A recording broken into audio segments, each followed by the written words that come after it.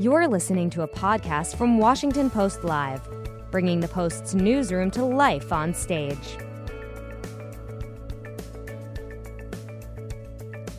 Technological change, new ideas about teaching and learning, and evolving workforce needs are driving transformative change in the education sector from grade school to grad school. On Thursday, January 17th, the Washington Post hosted a gathering of leading educators and innovators. In this segment, education leaders talk about the disruption of traditional models of teaching and how we approach creating, reforming, and funding education in the U.S., from K-12 classrooms to university lecture halls. Let's listen. Hi, good afternoon. I'm Karen Tumulty, and I am a columnist here at the Washington Post. And we are very pleased and very honored to have such a great panel of educators and beyond educators with us today to talk about innovation and also the sort of the intersection of government and education. And so here we have, to my far left, the president of Bates College, Clayton Spencer, Dr. Wayne Frederick, the president of Howard University. And when he says doctor, it's not PhD doctor, it's doctor. And Donna Shalala, who has been the chancellor or president of 3 major universities, Hunter College, the University of Wisconsin, and the University in Miami, and is now probably the most overqualified freshman congresswoman in history, having been HHS secretary as well. And so, Congresswoman Shalala, I've got to sort of get off our main topic here and just get to the news. How do we get out of this shutdown? Yep. Those 3 university presidencies don't qualify me to answer that question. Let me say a couple of things. First of all, Bill Clinton said that I was the most qualified person to serve in Congress since John Quincy Adams. Grown-ups have to step up, particularly on the Senate side, and say enough is enough. As you know, during the shutdown that we had during the Clinton administration, where the whole government was shut down, it was Bob Dole, Senator Dole, the majority leader, who stepped up and said enough is enough. Everybody's going back to work. This is tragic. And what scares me is that we're using policy differences to hurt people, to close down the government. And I don't know of any country in the world that when they have policy differences, they close down the government. I couldn't think of one, and I looked as far as I could. We need rules that prevent this kind of thing, perhaps a continuing resolution that automatically cuts in when you can't agree. But we cannot go through this again, ever again. It is going to end. At some point, the Senate will step up. Right now, the Senate has said very clearly that they will not do anything the president won't sign. So what we did in the House, now that we have the majority, is we passed all the Senate appropriations bills. We didn't pass the House appropriations bills. We took their bills that they passed last year, and we passed them word for word and sent them over to the Senate. So there would be no disagreement between us about what it would take to open up the government and to start negotiations about a smart strategy for to protect our borders, because we believe in that. So it's, at the end of the day, it's going to have to be the Senate. And well, so what should Speaker Pelosi be doing right now? Well, right now she's doing what she can do. She's trying to put pressure. She's trying to make it very clear what the outlines of a deal we think would be reasonable. She's reassuring the public that we're in favor of strong borders.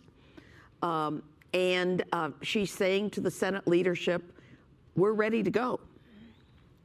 Well, first of all, the other thing I should have mentioned is that we really do want you to be part of our conversation. So if you have any questions, please send them to me. They will get to me here with hashtag #PostLive. So, Dr. Frederick, I'd like to You sort want of to answer that question? I was going to say, I'm definitely not qualified Right. to answer that. I slept at a Holiday Inn last night, though. So. Right. But so, you know, the very first official visit to a campus that Betsy DeVos did when she became Education Secretary was to Howard. And you took some criticism, I think, on your own campus. And by the way, props to you for, you know, allowing sort of free expression on campuses, because you have been amazing in doing that at Howard. But so you took some flack for Betsy DeVos coming to campus. About a month later, you are in the White House with a bunch of other historically black college leaders meeting with the president. It is there, I think, that Betsy DeVos famously referred to HBCUs as being pioneers of school choice. So you, again, took a lot of flack for reaching out to the Trump administration. How's that relationship going now? You know, so a couple of things, I think, just to explain that particular circumstance. So, you know, Betsy DeVos is the Secretary of Education. Every Secretary of Education is an ex officio member of Howard's board. Howard was founded and started with a charter by Congress signed by the 17th President of the United States, President Johnson. So with that in mind, the Secretary of Education often, the Secretaries of Education often invite themselves to the campus or are invited by us, and we obviously want them on the campus. I think that's a good thing. She was confirmed at 12 o'clock on a Tuesday, and I got a call that she wanted to speak to me at 4:30 p.m. that afternoon, and she informed me that she wanted to come on Thursday morning. So very quick turnaround. She did want to come to our campus as the first visit, and you know, I think it was the right thing to do. I've had a lot of interaction with her since then. I would do a couple of things differently, one of which is probably consult with a broader swath of the campus, especially students in particular, to also educate them about why I think it was important. I've had a lot of interaction with her. I think she's been a good listener. I do disagree with some of the policies, but even in those circumstances, she has not been shut off to, you know, getting feedback on what's going on. On the, I think just to explain on the president's side, if you look at that picture very carefully, you would notice that I'm not in the picture. It was a photo op, and I felt strongly about the fact that we shouldn't really participate in a photo op. However, all of the senior administrators who advised the president met with the historically black colleges and universities, and that in and of itself was historic and unprecedented. I have been in Howard's administration the entire time that President Obama was you know, in office, and we've enjoyed a very good relationship as well, but I don't think as a group the historically black colleges and universities had necessarily that access and that opportunity to talk. And the last thing I would say is the situation that we find ourselves in is very difficult. The 105 HBCUs right now are under a significant pressure, and every year that I have been president, one or two have closed. And I don't see that happening unabated unless something dramatically changes. And we're still, although we represent only 4% of the higher ed institutions in this country, we're still responsible for 35% of the African Americans who get bachelor's degrees in STEM disciplines. So the outsized role that we play in terms of diversifying the workforce in this country has really been neglected for some time. And so, you know, it's one of those situations where I think you're trying to make sure that you have access and you can get the assistance you need and make the case wherever that is. And I think like our civil rights leaders, we want to be at the table. You know, Martin Luther King would go to the White House even though he probably did not think it was welcoming. What I think we have to do is to get to the table, look at the menu, probably push the plate back in if we don't like what we see, but at least we could come back out and tell our constituents, you know, what they're serving isn't, you know, what we need, and make an argument to get them to serve something different. So I think we have to continue some type of dialogue. And you really do honestly feel like there is an open line of communication between you and Betsy DeVos and this administration? In the Department of Education and with the Secretary, I have to say yes, absolutely. And that has been refreshing. Now, with Secretary Duncan, we also had good access as well. Let me just be clear about that as well. Mm-hmm. But it's definitely not a closed-off circumstance. I have the opportunity to make my case around my federal appropriation and several other things as well. So President Clayton, one of the things we really want to talk about, President Spencer, what am I saying here? This is what you get for having two last names. Right. Sorry. Spencer. We're talking about cutting-edge innovation in colleges, and there is a phrase that you have often used, purposeful work. And as the mother of a senior at a liberal arts college, I hear the work part and I immediately think, oh, jobs. But there's something that you said that I read that struck me, that this is much more than finding a job. You said work is really fundamental to who you are and who you will become. Could you talk a little, what exactly does purposeful work mean? So purposeful work first is now a program at Bates. Where you teach even things like being a doula, right? We don't teach that. It's not. I mean, Bates is a very classic liberal arts college, but we recognize and embrace the fact that college has always been about preparing students for life and work. And we shouldn't be prissy about that and assume that you teach them a liberal arts education, you claim they learn critical thinking, collaboration, creativity. They do learn all those things. And then just tell them, good luck. It's a huge investment for families. It's a huge investment for students themselves of their talent and their financial investment. And they need to know how to animate what they learn in the liberal arts to be effective actors in the world. And college has always been about that. So on one hand, this is innovative. On the other hand, it's deeply what college and the liberal arts education has always been about. So the terms, why do we pick those terms? So number one, it's based on the thought that everyone in life is looking for a life that has meaning and that allows them to act in the world in a way that brings them meaning. And work can be for money or not. It can be in the home, it can be in the workplace, etc. The important thing to know about purposeful work is it's not a kind of work. Purpose does not end here. It's not do-gooder work. You can want to be a forest ranger, a ballet dancer, work for J.P. Morgan. You can do whatever you want. It's what aligns what your values are, what your interests are, with how you act in the world. So what we're doing with our students is helping them understand that it's that alignment they're after. How do they start to take courses that they're actually interested in? Don't run to economics because they think that's a proxy for getting a job if they don't have any interest in economics.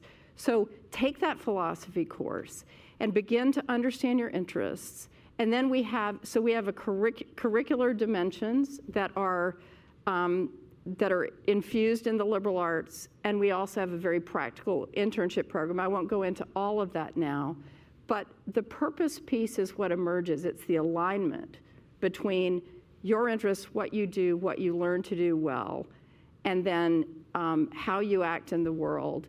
And the notion that you have a passion and then you have to go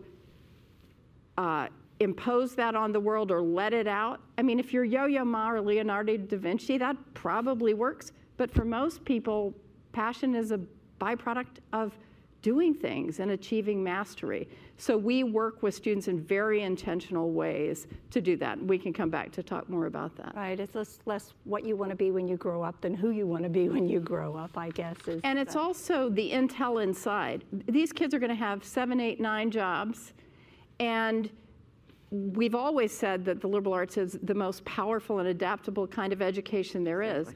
But then you need to make sure our students are aware of it and they use it as they move through the world and keep relearning and adapting. That's what it's going to take in this global, high-velocity change economy. So, Dr. Frederick, Howard has more of its students applying, more African Americans applying to med school from Howard than any other university. And you know, one of the things I think that distinguishes Howard is that you have a major medical institution right there that is really part of the core of the university's mission. But even with those numbers, as impressive as they are, we're still looking, proportionally, they're not where they should be.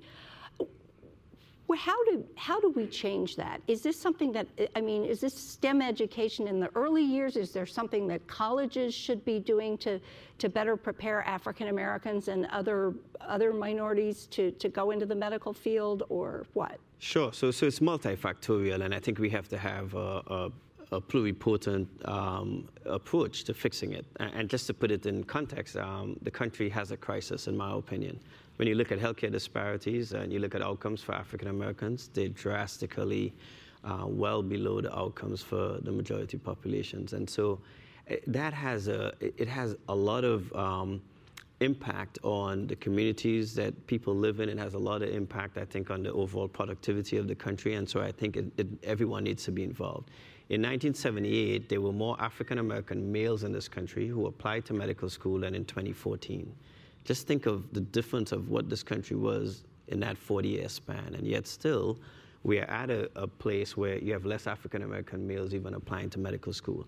And you're right, Howard sends more African American applicants to medical school than any other institution in the country, which again is worrisome, because when you look at Howard University as a private institution with 9,400 students and an endowment of $780 million, that is an outsized burden to have a private institution in the nation's capital doing that. So how do we fix that? And pipeline is an issue. We have a middle school on our campus focused on math and science. I think that's one of the solutions. We have to infuse the idea of college early. If you stop one of my middle school students on campus or on the sidewalk catching the bus and you ask them where they go to school, they'll tell you, I go to Howard University. They won't say I go to Howard University's middle school. Mm-hmm. And so they already have that form that, listen, this is normal, I'm going to be back here or on another campus like this, and I think we have to push that. With respect to STEM education, and of course there's a lot of conversation in this country, we also have to recognize the gender gaps.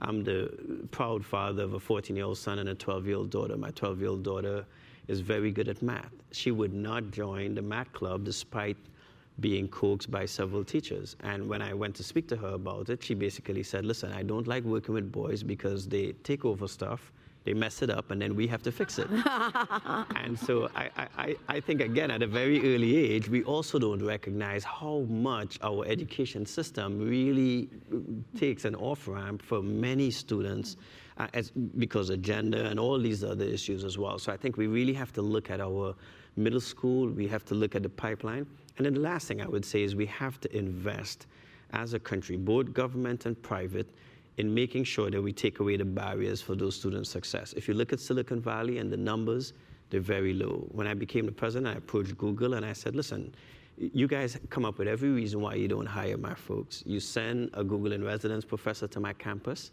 I said, let's try something different. I want a Howard West. I want my students to come out here, and instead of you complain about them not being able to code, you co-teach them with my faculty. That does two things. You can't complain that they're not prepared because you're responsible for teaching them.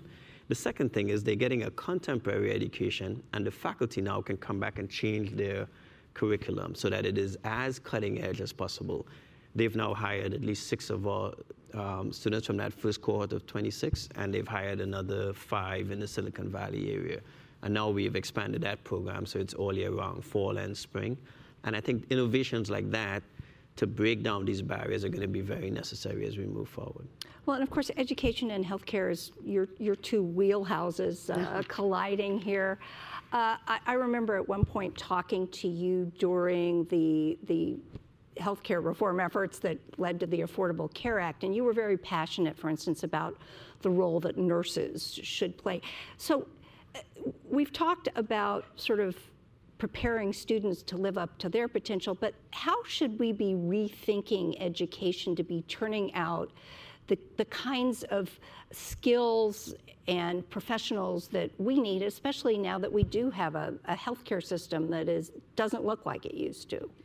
Well, I'm not, in nursing, there's a 4-year program, and we've actually transformed nursing as part of the report that I chaired for the Institute of Medicine, where you have to get a 4-year degree, really, to get a job, and an advanced degree if you really want to practice with a broader sweep. But it's not just nursing. When I think about that kind of preparation, I'm very wary about doing it. In some professions, you do it, like nursing. I'm very wary about doing it all at the undergraduate level. I always have been. And so I've always worked with institutions, even when they wanted to do undergraduate business schools, to make sure they had the liberal arts, because frankly, we don't know what they need to know 10 years from now. But here's what I do know. At the University of Miami, we started the Launchpad. This gives an opportunity for any student, not just in business or engineering, to start a business. So we have these serial freshman entrepreneurs. We want every student at the university to think about creating a job, not just about taking a job. That requires a different kind of thinking. You walk into the Launchpad, which is in the Student Center, and you present your idea, and they'll help you put together a business plan. So it's the largest activity at the University of Miami. The vast majority of the students that walk in there and start businesses come from the arts and sciences. Yeah. And not as much, not engineering or business, but they're English majors and theater majors. They just have a good idea. And we've created hundreds of businesses over the years because of that. But it's a different way of educating students, and it's understanding that it's not just the classroom activity. Lots of people have entrepreneurships in their business school, but it's a different way of getting the kids to think in a fresh way. Look, I was in junior achievement as a kid, and I created 4 or 5 businesses, shaped the way I think about American business. So, President Spitzer, how do you look at this, sort of getting students, especially in the liberal arts, to sort of think kind of creatively and entrepreneurially, but also to make sure you still do have those sets of practical skills that are going to turn your idea into something that's real? So, one of the ways we do it at Bates, we have a short term at the end of our 2 regular semesters. That's about, if it's 5 weeks, you take 1 course that's intensive. And we have brought in, this is a new innovation, brought in practitioners to teach those courses.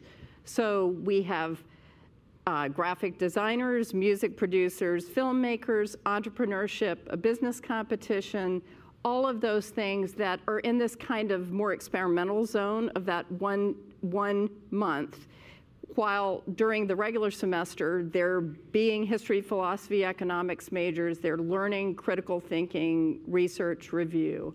So that's one of the important ways we do it. The other way is through a really well-designed internship program, and I'd like to reference what Dr. Frederick said. We have, one of the animating principles of purposeful work is that we need to fill our equity promise to students. So long ago, American higher education began reaching out more broadly, bringing in more students, creating more diverse student bodies. Then it occurred to us about in the 90s that we better support them for academic success. But then if you're just relying on kids to use mom and dad and their professional networks to get an internship, you are leaving all this fantastic talent on the table. So one of the animating features of purposeful work is what I call the 3rd leg of the equity promise. We let you in, we help you succeed, and then we're going to help you bridge to the world of work. And we spend $350,000 a year supporting students in internships. We have a set of core employers like the Google model, where there's a pre-existing relationship between us, and we work very hard to make sure that our students of color, first-gen students, are overrepresented in those cohorts. You know, you're talking to university people, though, from fairly elite institutions. We've got to remember we need also to provide apprenticeships and alternative ways of getting into the workforce. And those kinds of investments we're just starting to make and just starting to think about. I had a cousin that spent 2 years in college. He was a brilliant student. He hated it. Came to me and said, I think I can get an apprenticeship as an electrician. And he did. Took 6 years. It was a long apprenticeship. Wow. He's making a lot of money now and is very happy and is very passionate about what he's doing. But he's also a great reader because he spent a couple of years in college. But we need alternative tracks as well. But what we don't need to do is to funnel minority students into those. We still have a fundamental equity problem in this country, and all of us are working on that. Right. Well, if we just have a little bit of time left, and I wanted to ask one question that I think is top of mind to everyone who has a student, whether they're a kindergartner or in post-grad, and you coming from Florida, what should we be doing to make our schools safer? Oh, my heavens. We can start by identifying early on young people who have real challenges. And I mean by that, intervening early on. If you look at what the Scandinavian countries do, they'll identify a child that may have behavioral problems in kindergarten or in the first grade, and then they'll assign someone that sticks with them and their family, working with them right through. If you look at Parkland, at every stage of that man's life, a teacher tried to intervene to get him into some kind of services, but there were no seamless services. And so it was hit and miss. And at the end of the day, we got a seriously deranged human being who caused unbelievable damage. So mental health is one piece. We've got to get rid of the guns. Yeah. No other country on earth has assault weapons, doesn't have background checks, makes it easy to buy a gun. So we're going to do a background check bill on the House side, and I'm sure that we're going to pass it. I hope we get back to the assault weapons ban. I helped negotiate that in '94, and we banned assault weapons, but we just have too many guns. We do not need to get rid of the Second Amendment. We can simultaneously manage and reduce the number of guns and who has access to guns and not mess around with hunters. And you come from a school in an urban setting, you come from a school not in, what keeps you awake at night on this question of school safety? So I think we all have to be smart about the active shooter scenario, the natural disaster scenarios that are just happening with greater frequency. I worry about that stuff, and we drill for it. You can, I think, never be prepared, but we spend a lot of time on a variety of risk management topics. So I'm going to go in a completely different direction because they have covered exactly what I would have said if I went first. So I'm going to tell you something totally different. I think that one of the things that we do not do, and we've become very shy and apprehensive about talking about, is our humanity. We are almost hesitant to bring up the issue of being nice, of intervening and giving some humanness to what we do, and that worries me. So the students who come, they're bright, they're ambitious, they can create jobs, but I still think our education system is a key part of where we need to stop and say there is a high price and value to being nice to someone. And the reason come up to Congress. And the reason why I double down on that is in the social media age, we hide behind our devices and say things, right? We have a country now that has normalized tweeting, which obviously, the president does, but we've all kind of normalized it, and we're doing the same things, and no one is intervening. So, as you mentioned, sometimes we see someone having trouble. We don't have good mental health care services. I agree with all that, but who goes out of the way to say, let me be the one to intervene, or let me be the one to just give somebody a kind word on that day that probably makes a difference? I can't think of a better way to close than just reminding people that decency is something that we need to be instilling in our young people as well. So thank you all very much for being with us today. Thank you.